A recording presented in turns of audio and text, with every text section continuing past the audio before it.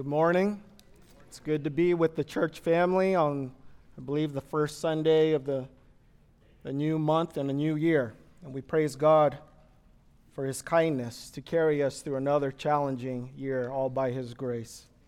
Let me pray for us, and then we'll get started. Father, we realize that we are here by Your grace, for Your glory. And apart from You, we can do nothing. And we thank You, O God, that You did not treat our sins as they deserve. Lord, if You were to treat our sins, every one of them, as they deserve, O God, who could stand before the holy and righteous God? But we thank You that You're the faithful God, the merciful God, the loving God, the kind and gracious God, the God who saves His people, the God who makes a promise and He carries and fulfills that promise. We bless You, O Lord. Be with Your people today. Give us listening ears. Help the preacher to be faithful to Your word and to bring glory to Your great name. And all of God's people said, Amen. If you're not a Christian, we're grateful to the Lord that you're here with us today. We truly believe that you're not here by accident or chance or coincidence, but you're here by the providential hand of God. And so the question before you today is, what kind of life are you living? Is it for God and for His glory? Or is it for yourself? If you're not a Christian and you're trying to live for God, but God hasn't changed your heart, then you will fail miserably to live for God. Let me liken it like this. If your life is like a field or a harvest field, and you're trying to produce strawberries, but you can't produce strawberries, you're not able to produce strawberries, all you see in your life are weeds. And what you do is you take out your lawnmower and you start it up, you crank it up, and then you mow down the weeds. You don't see weeds for an hour or two, but did you really take care of the weeds? No, you didn't. What you need to do is go deeper. What you need to do is turn the ground upside down. What you need is actually a new piece of ground to start from scratch. That's what it means to bring glory to God, that God is gracious to His people. And when God converts us by His grace, we do not start with an old heart that loves sin. Rather, we start with a brand new heart that comes from God, that loves God and hates sin. And so the main point that I want to get across today is this: the condition of your heart determines how you receive God's word. The question now becomes, what's the condition of your heart? Just some background to our text today. Many people from each town are coming out to see Jesus. The fame of Jesus is spreading. More and more people are hearing about this miracle worker, this wonderful teacher, this religious man. And so more and more people are coming out. And because more people are coming out, here lies the problem. They see Jesus as a teacher, not necessarily as a savior. They've come to hear about this miracle worker. They've come to see more miracles, but they're not necessarily looking to Jesus to be forgiven. See, the role of a savior is to save his people from their sins and from the wrath of the holy God. That's what a savior does. A savior saves his people. And so Jesus understands the real motivation behind the heart of these massive crowds that are approaching Jesus. And he decides that he's going to challenge them with a parable. Jesus teaches a very important point that applies to all of us today about the heart. Because the heart is the heart of the matter. And Jesus uses this parable of a sower, also known as a farmer, He uses this agricultural illustration as a teaching lesson for his disciples and for you and I today. A parable really is a short story. It's a short narrative with symbolic meaning. Many people like to say it's an earthly story with a heavenly meaning. And I believe that's true. But also we need to understand the purpose of parables, because parables are used throughout Jesus' earthly ministry. And parables are very powerful to get the truth across to the audience, because a parable is very memorable. It's hard to forget once you hear a parable. It causes the audience and the listener to pay careful attention to the content of the message. It helps us to pay attention to what is actually being said. And in verse 10, Jesus explains the secrets of the kingdom of God. Not that it's a secret to keep people away per se from the truth, but the secrets of the kingdom of God has been revealed to the disciples of Jesus.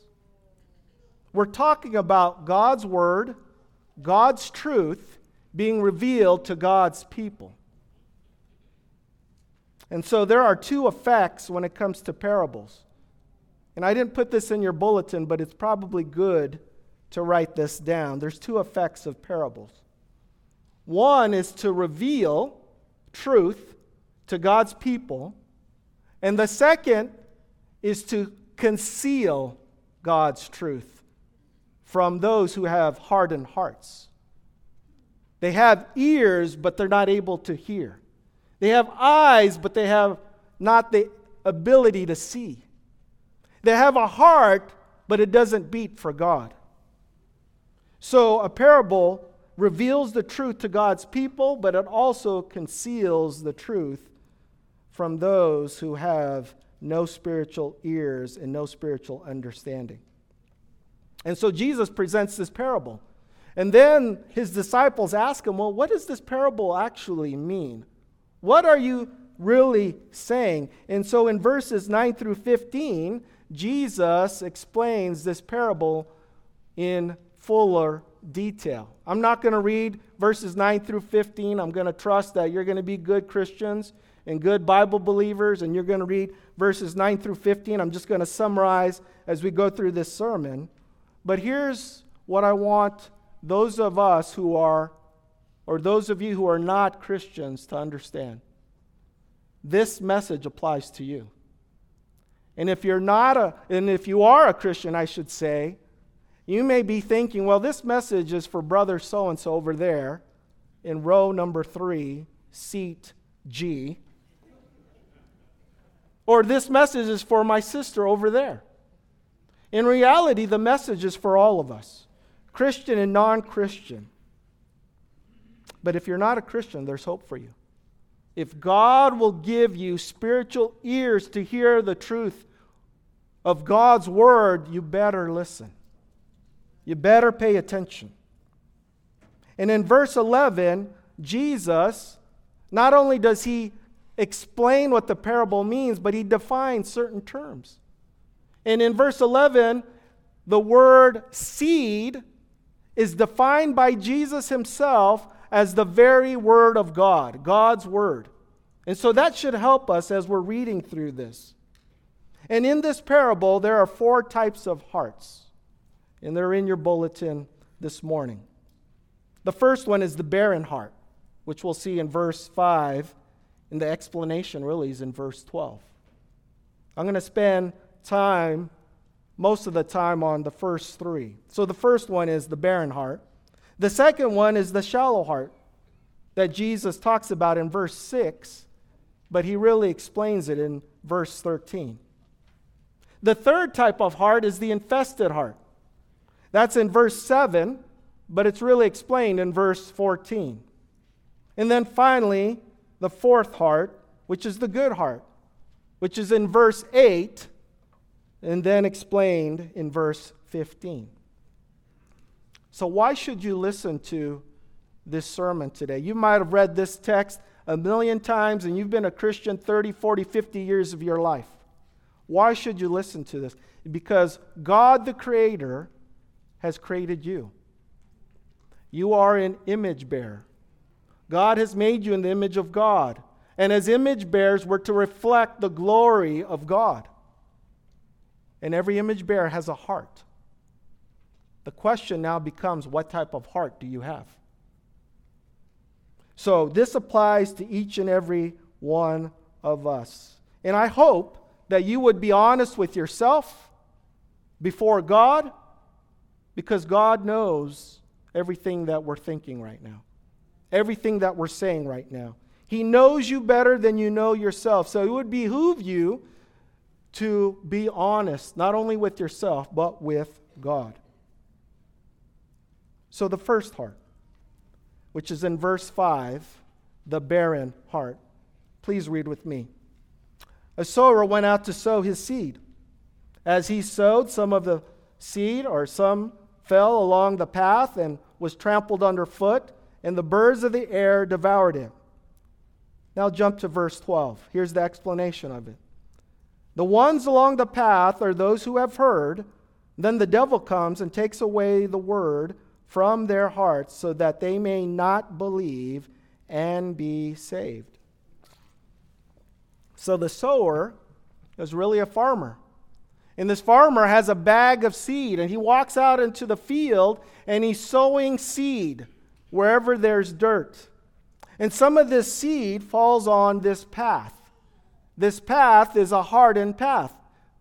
If you know anything about agriculture or gardening or farming, you understand the broken ground over here is the tilled ground, is the broken ground. That's when you throw the seed there, the seed falls into that broken ground, it goes deep, and then it starts to grow.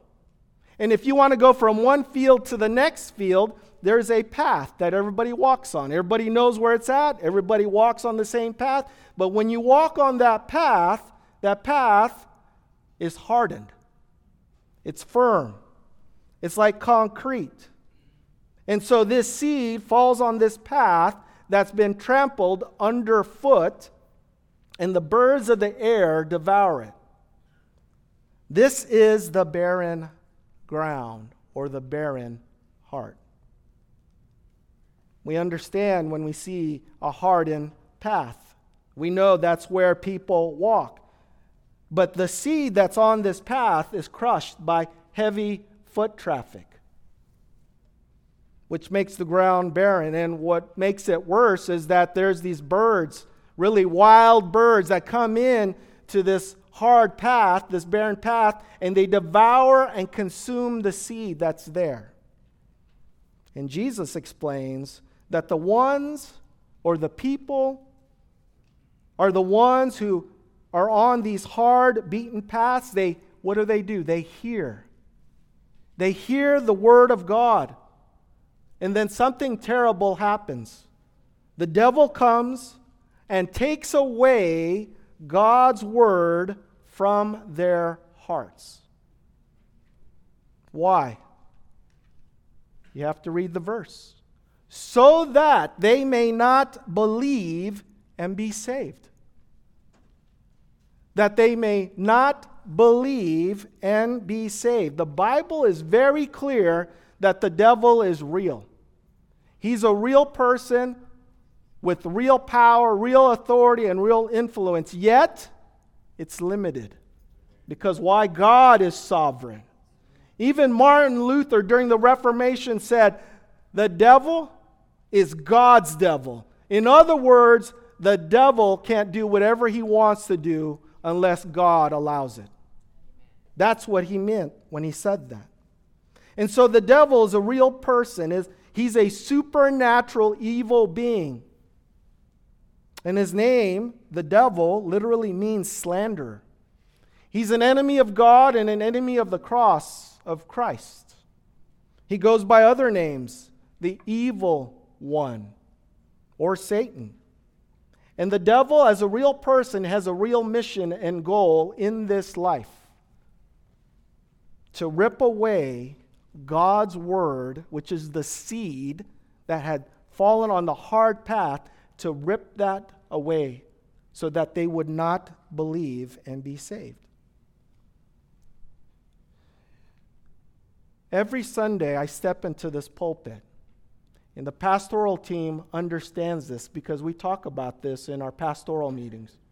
That every time that a man of God steps into this pulpit, opens the Word of God and says, "Thus saith the Lord," there's a very real spiritual battle that's happening right now for your hearts.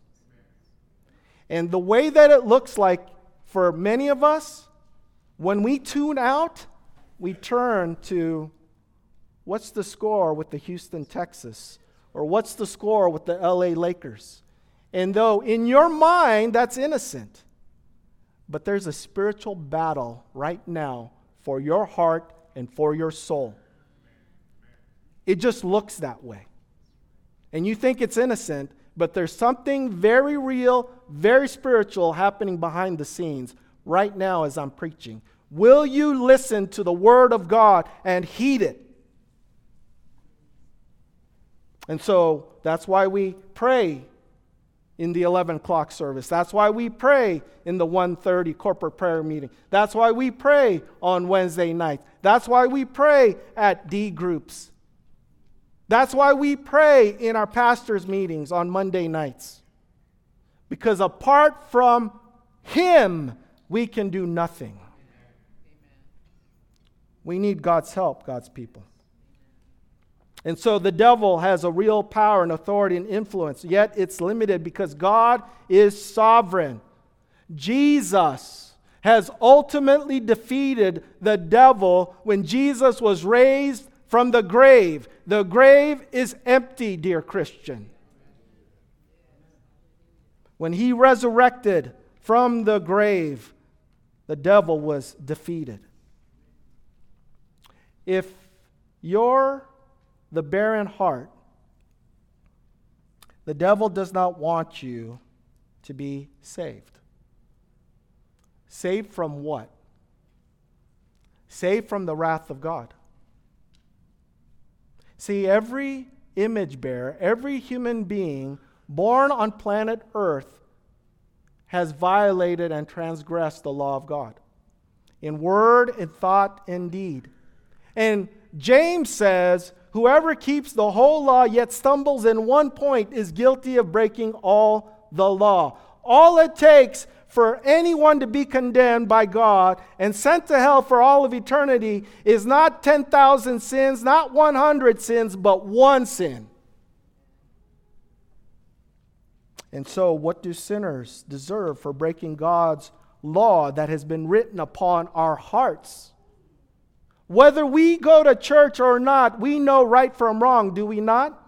Because God's moral law has been written on our hearts. Whether you read the Bible or not, whether you hear a sermon from a pastor or not, you know right from wrong. And yet, because of sin, God's wrath is upon the sinner. Why? Because breaking God's law is cosmic treason against God, the Creator. The reason we don't think that sin is a big problem is because we think we've sinned against Mickey Mouse and Walt Disney in Anaheim, California. We've sinned against the living God who created you and created me, and He's put His law upon our hearts. And we know it. Yet, we suppress the truth in unrighteousness. And so, because there is treason against God, God has every right to judge. That's what makes God God. That's what makes God holy. He has to judge that which is unholy. Otherwise, He violates His own holiness. He violates His character. He violates Himself. If He does not do what He, in His substance, hates, He hates sin. He hates all sin. And therefore, the natural, logical, rightful conclusion is God's judgment against sin. There's a place for unforgiven sinners. There's a place, a real place. It's not purgatory. It's called hell. It's called hell. And yet, in God's love and kindness, God has provided a way for sinners to be forgiven and not go to hell. And that's only through the cross of Christ. Listen to what Isaiah says in Isaiah 53, verse 4. Surely he has borne our griefs and carried our sorrows. Yet we esteemed him stricken, smitten by God and afflicted. But he was pierced for our transgressions. He was crushed for our iniquities. Upon him was the chastisement that brought us peace. And with his wounds we are healed. Isaiah describes this suffering servant.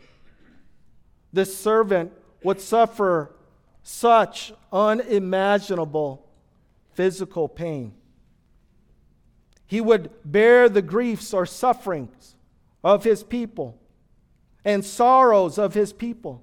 He was stricken, smitten. He was beaten to a bloody pulp and afflicted. According to Deuteronomy 21:23, a hangman on a cross. A hangman is a cursed man by God. And Jesus is the one on that tree. He is the hanged man. He is the one who went to the cross willingly. He was beaten to a bloody pulp, pierced for our iniquities, and he was chastised. And his chastisement and his suffering brought us peace. He was cursed so that we would be blessed. And for those of us who have personally repented in Christ, trusted in Christ, turned away from our sins, you have peace with God right now. You have peace with God through Jesus right now. Praise God for that. Jesus is the one who suffered the full wrath of God for us so that we would be blessed. Praise God for that.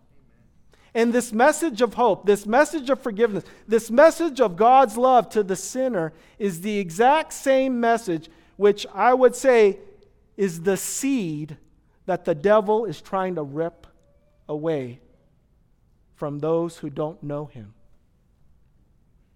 This is what the devil, this is his job description. This is his goal. This is his mission in life, is to rip the hope of the gospel, the truth of the gospel away from sinners so that they would not believe.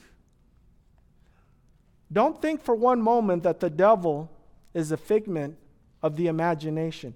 Don't think for a moment that the devil does not understand that if the seed, the very word of God, germinates, starts to grow, because the purpose of a seed is to germinate, to grow, to give life, to produce a harvest, to produce fruit. The devil understands that once it starts to grow,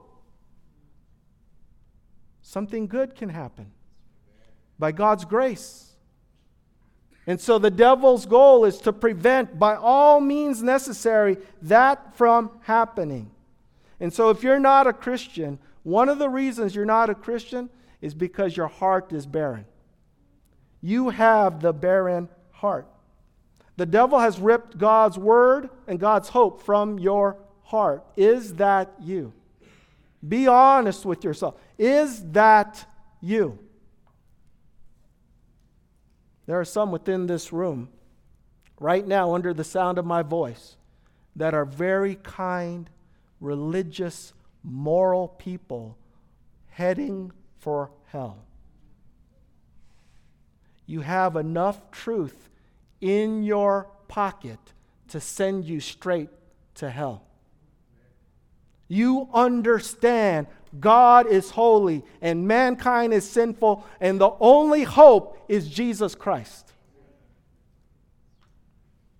So, are you going to rely on your morality or your religiosity or your great career in business or your family values?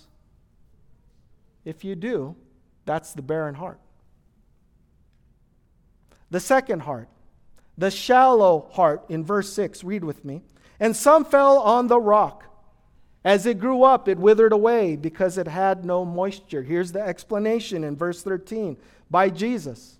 And the ones on the rock are those who, when they hear the word, receive it with joy. But these have no root. They believe for a while, and in time of testing, fall away. Jesus explains now that the farmer, the sower, he sowed some seed, which is God's word, and it fell on the rock. And the seed actually germinates. It actually starts to grow. It shows signs of life. But there's no room for the root system to grow and to tap into life-giving water. In other words, during that time frame and that area, there's soil, and just a few inches below the soil is rocks or bedrock. And if you plant a seed there and it starts to grow, it's going to wither away. Why? Because the rock is in the way of life-giving water. So it dries up. Why? Because there's no moisture, there's no water. We understand the necessity, the critical need of water. We live in the Las Vegas Valley. To be a desert, by definition, you need roughly 11 inches of water or less to be considered a desert. We're in Vegas, southern Nevada, we get less than 4 inches a year in rain. So we understand the importance of tapping into water. And so because this rock is in the way, this is shallow ground. This is the shallow heart. They hear God's word. They show signs of life. They show signs of joy. They go to service for 3 weeks, 6 weeks, 9 weeks. They believe God's word wholeheartedly, but then there's this thing called reality sets in. Real life with real struggles, real people with real problems, with real trials and tribulations, with real hurts and real pains. Real life sets in. And they fall away during this time of testing. They walk away from the God that loves them. They walk away from the Savior who lived and died for them. They walk away from God's word. They walk away from God's truth. They walk away from the salvation that comes from God in Jesus Christ. It's a terrible situation. It's terrible. And so many times people read this language of this time of testing and they emphasize this temptation to sin. But in context, I believe the emphasis is more of the idea that it's a testing of faith. It's the testing of your Christian faith in the Christ. It's a testing of faith. And so this shallow heart rejoices until problem comes their way. And then when persecution and difficulty come, their only decision, their final decision, because they don't see Christ as all glorious, is they walk away. It's a terrible event. Hebrews 3:12 says this, "Take care, brothers, lest there be in any of you an evil, unbelieving heart, leading you to fall away from the living God." An unbelieving heart is the heart that does not trust in God's word and obey God's word. An unbelieving heart is the heart that does not believe in God's word and obeys God's word. They have the heart of the patriarchs. They have the heart of the fathers of old, which is a shallow heart. 1 John 2:19 says this about the shallow heart in walking away from God. They went out from us, but they were not of us. For if they had been of us, they would have continued with us. But they went out, that it might become plain that they all are not of us. What was happening in the New Testament church is false teachers came into the church. And the false teachers within the church started to influence other Christians. And so these other Christians, these professing Christians, instead of following the truth of Christ, instead of obeying God's word, they started to listen to these false teachers. And these false teachers, when they were challenged, they didn't walk away quietly and fade off into the distance, but they actually did so vocally and visibly. They were not silent. They were very visible in church life. They influenced others to walk away from Christ. And so these shallow hearts eventually influence other shallow hearts. Some of you are very familiar with the American writer Mark Twain, known for his real name is Samuel Clemens. And he married a Christian lady. This Christian lady didn't want to marry Mark Twain at first, but eventually she gave in. And at the beginning of their marriage, Mark Twain tried to give Christianity a go. And so he followed all this religious rhetoric and all these religious rituals. And then he came to a point in his life that he admitted to himself, I can no longer do this because I'm a hypocrite. Because why? God had not changed his heart. And so in time, the wife came to a place as well, just like Mark Twain, and she no longer believed in a personal God. She no longer believed in the God of the Bible. This is her test of faith. And during a deep struggle, a deep trial, and deep anguish, Mark Twain said to his wife, if it comforts you to go back to your Christianity, then go back. And his wife says, I have no Christian faith anymore. It's a sad situation. Mark Twain, the hypocrite, influenced his wife, who was initially a professing believer, who eventually walked away from God's truth in Christ. To make a profession in Jesus and then to walk away is known as apostasy. Apostasy. And so I want to encourage those of you who are professing believers. If you're struggling and you're going through deep hurt and pain, and you're tempted to walk away from Jesus, don't. Stop. Quit walking down this path that leads away from Christ, but turn back to Christ.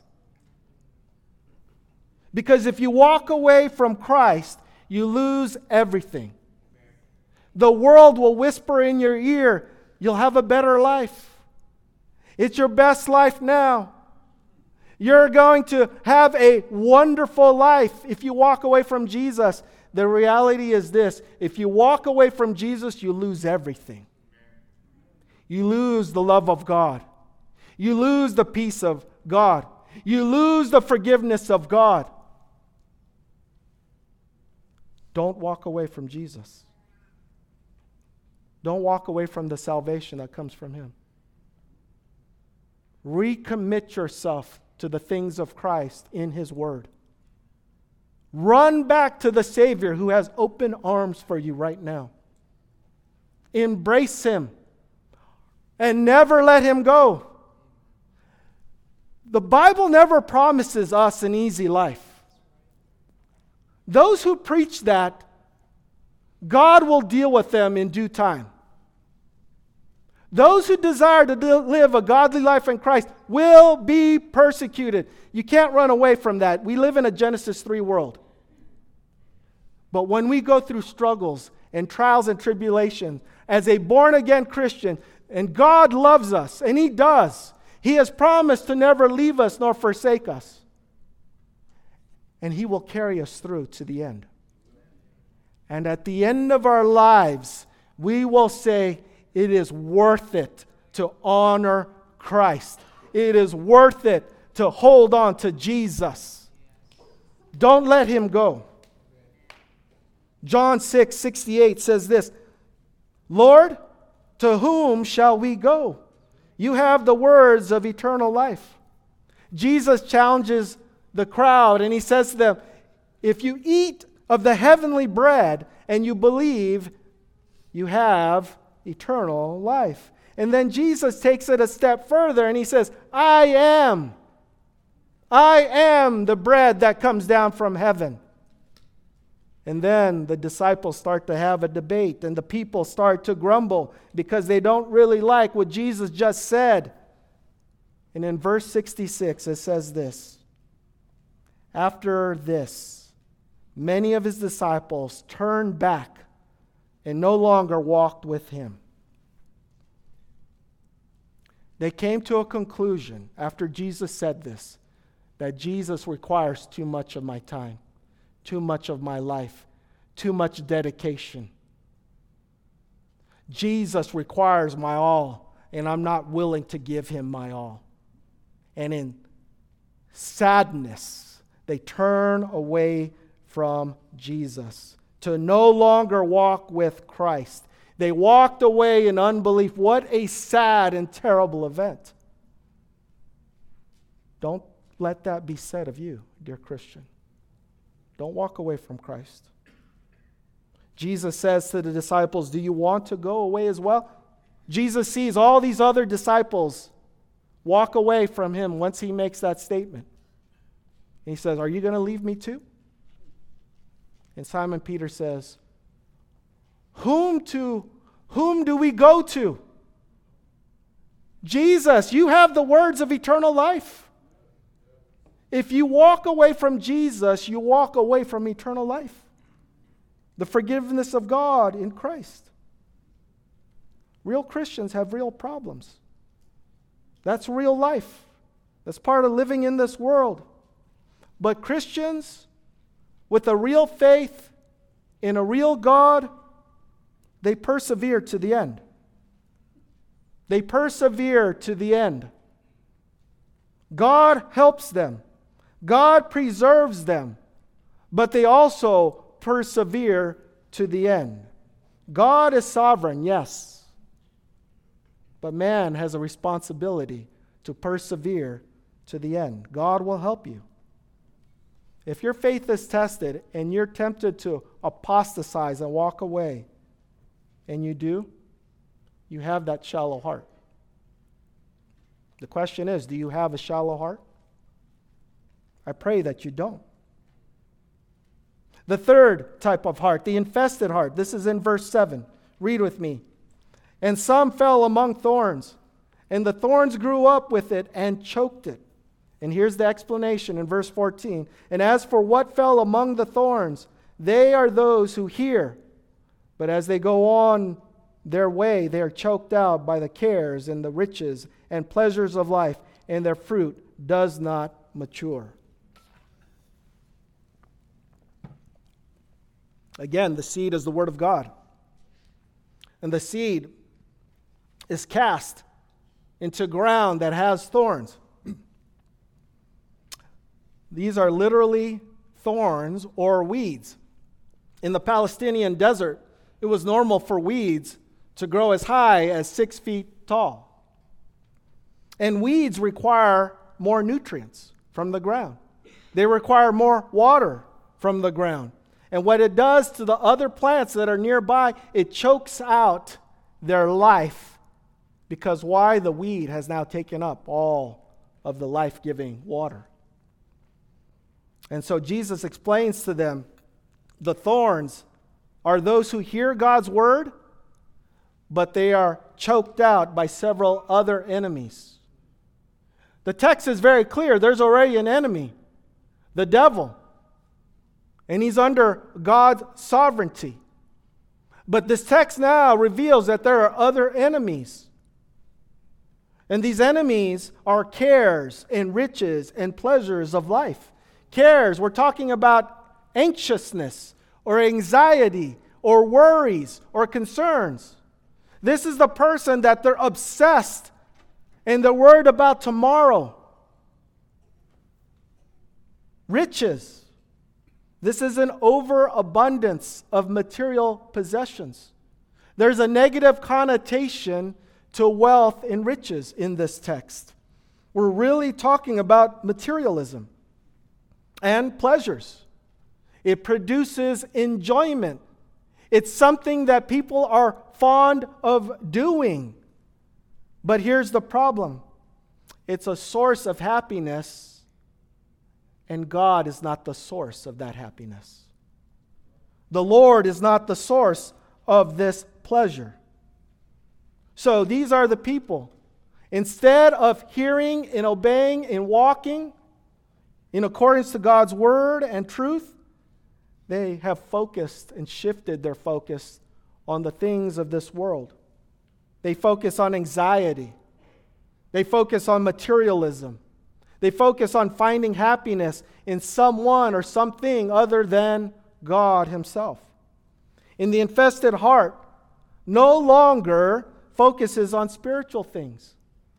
That's the point. They are focused now on material things, on worldly things. They're obsessed with secular things. These material things, like the weeds, have crowded out the spiritual things. And all of these distractions prevent the seed from maturing.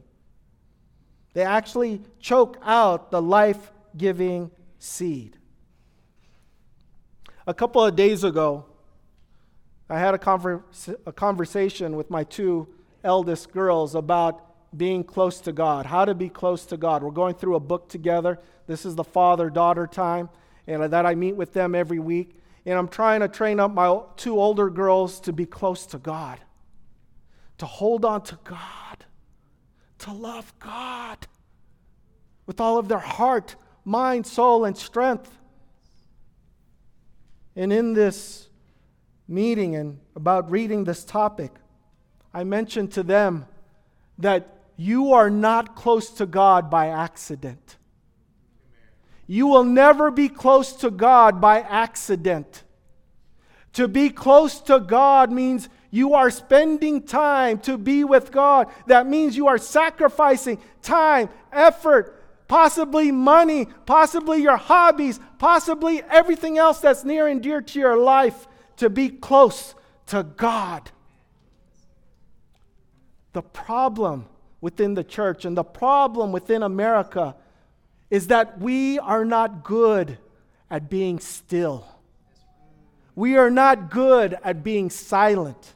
We are not good at waiting upon God. We actually hate boredom. Boredom kills us. And what we do in response is, in order for us to kill boredom, we pull out our phone, we pull out our electronic devices, we turn on anything and everything, and we find our hope, our cares, our riches, our materialism in these things. Because why? We hate to be quiet. We hate to be silent. We hate to just spend quiet time with our God who loves us. Why do we spend so much time on temporal things that shift our focus from eternal things? It's difficult for us to be still and know that He is God. And why do we do this? Because our eyes are no longer fixed on God, our Creator, the Almighty One who loves us. Our eyes are upon ourselves. We want to control our own lives. That's why we worry. And because he's gotten in the way, or our to-do list isn't achieved on time, guess what? We start to worry and be anxious. James 1:11 says this, "For the sun rises with its scorching heat and withers the grass. Its flower falls and its beauty perishes. So also will the rich man fade away in the midst of his pursuits." What is the author saying? He's saying everything is earthly, everything is temporal, everything fades away, everything will die in due time. He applies this to the grass, he applies this to the flowers, and he applies that to beauty. And he also applies that to the rich man, which applies to the rich woman. It applies to anybody who's obsessed with wealth and riches. He says that in due time, the rich man will fade away, just like everything else. Why? Their focus is on materialism. So if your focus is on anxiety and care and riches and the pleasures of this world, you have the infested heart. You have thorns in your heart that I hope that by God's grace you see today for the very first time. The fourth and final heart is the good heart. This is in verse 8. Read with me. And some fell into good soil and grew and yielded 100-fold. As he said these things, he called out, "He who has ears to hear, let him hear." Verse 15 is the explanation. As for that in the good soil, there are those who, hearing the word, hold it fast in an honest and good heart, and bear fruit with patience. So the farmer sows seed, and the seed falls into the good ground. This is the ground that's broken up. This is the ground that's tilled. This is the ground that is prepared for the seed. And this is beneficial soil. And the seed goes there, and it grows, and it produces a high-producing harvest by 100-fold, as the text says, which just simply means much harvest. Jesus explains that the good soul are those who hear God's word and they hold on to it. They hold on to it and they never let it go. Meaning they pay attention to God's word and they obey God's word. In other words, they hear the word of God and they properly respond to it. They keep it. They retain it. They cling to God's word with an honest and good heart in context. This is the person with integrity concerning God's revelation through Jesus. God's special revelation is in Jesus. In other words, in order for mankind, any sinner to be saved, God has provided special revelation in Jesus. You have to know Jesus. You have to confess Jesus. You got to hold on to Jesus. You can't look to the stars and say, "I believe there's God," and call it quits. Even the devil and the demons know that God exists. You need Christ. There's no salvation apart from Him. The one who hears the word and submits humbly to God's word and obeys God's word is the one with integrity. He is the one, or she is the one, that bears 100-fold fruit. Not the next day, but read the text with patience. Every harvest comes in due time. There's always a harvest season. And in the meantime, we wait patiently. The way to a mature and fruitful Christian life requires much time and much patience. James 1:2 says this, "Count it all joy, my brothers, when you meet trials of various kinds, for you know that the testing of your faith," you hear that? The testing of your faith produces steadfastness. And let steadfastness have its full effect, that you may be perfect and complete, lacking in nothing. Born-again Christians, dear Christians, professing Christians, we will always have difficulty in this life. But the Lord is with us. The Lord is with us. But the testing of your faith produces something special. It produces perseverance. You will persevere through difficulty. Have you ever noticed that when there's money in the bank and you haven't been to the doctor in years and your health is great and your kids love you and your pets love you and you got no problem in the world and the IRS is leaving you alone?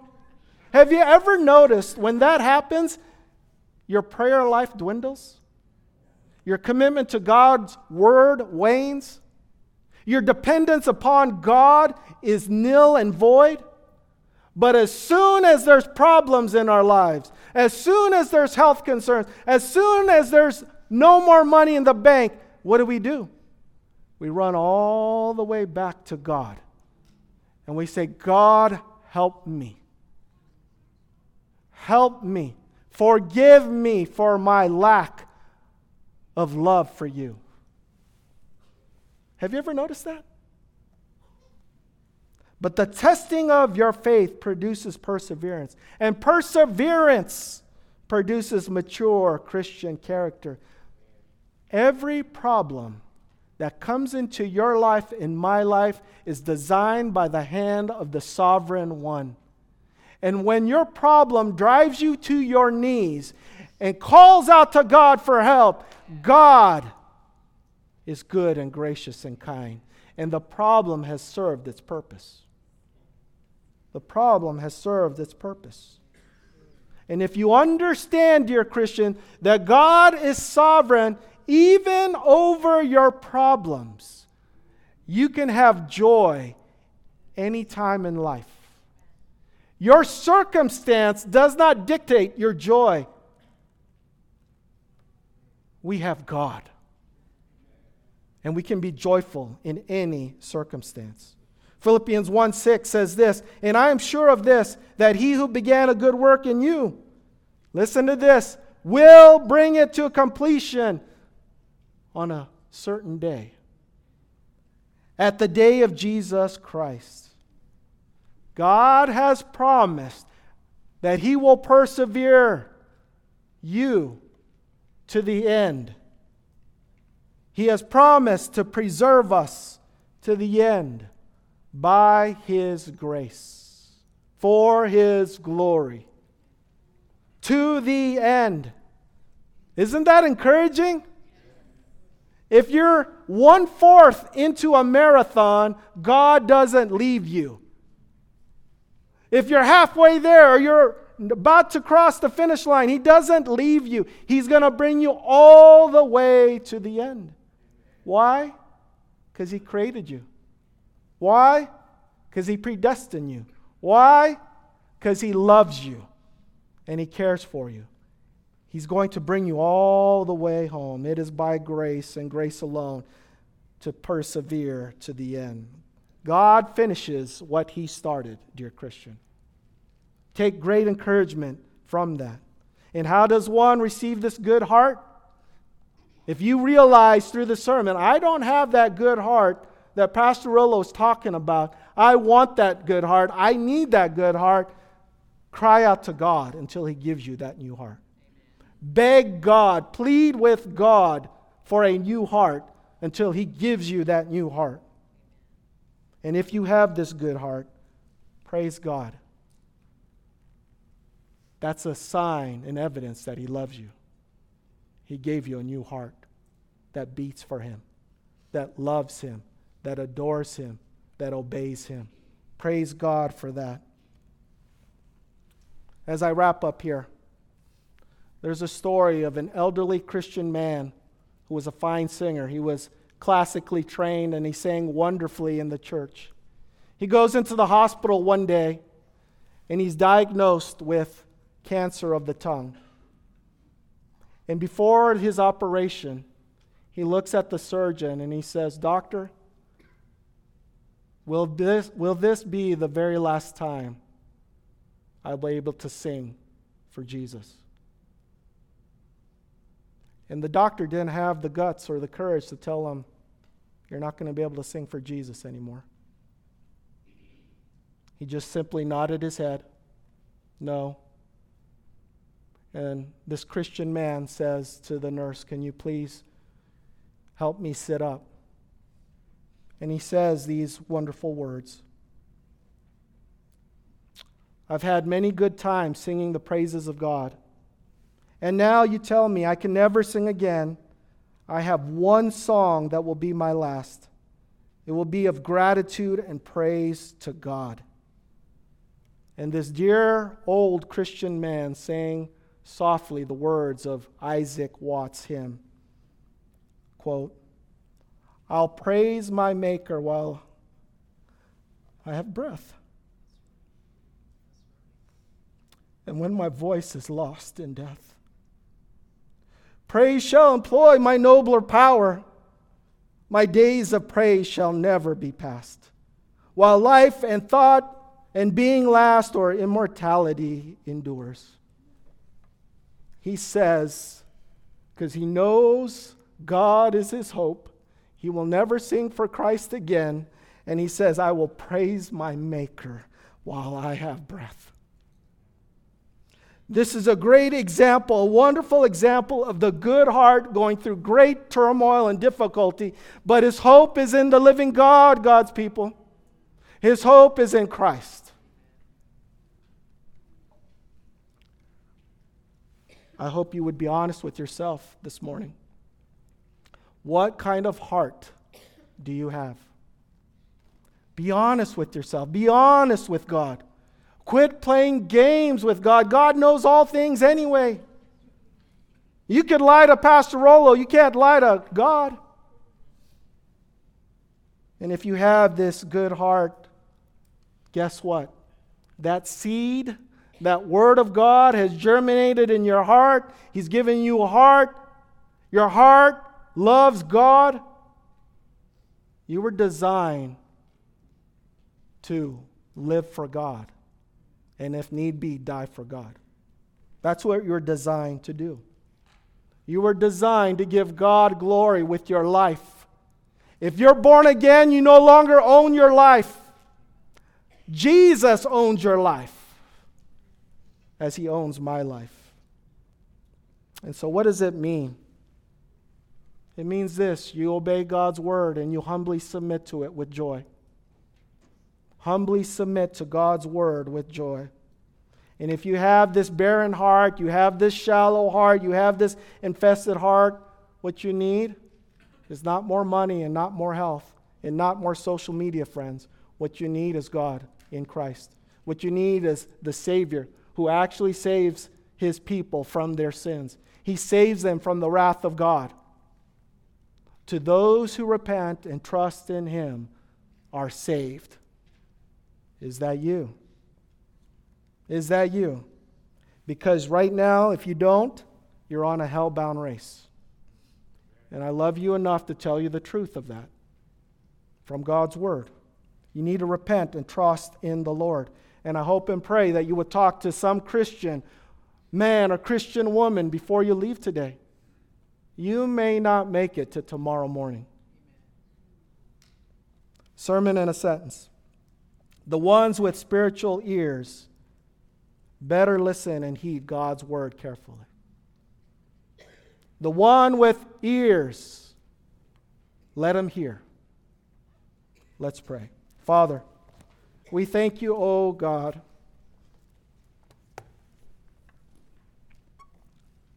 We thank you, O Lord, for loving us, being gracious and kind to us. Lord, we thank you for the word that we've heard. And we admit to you, O God, that we have been distracted. Forgive us, O God, again in Christ. Remind us of how majestic and beautiful and glorious our Savior is. Help us, O God, to hate our sins and things that pull us away from you. We thank you that you're faithful, even though we're unfaithful. Help us to honor you now. In Christ we pray. Amen. Amen.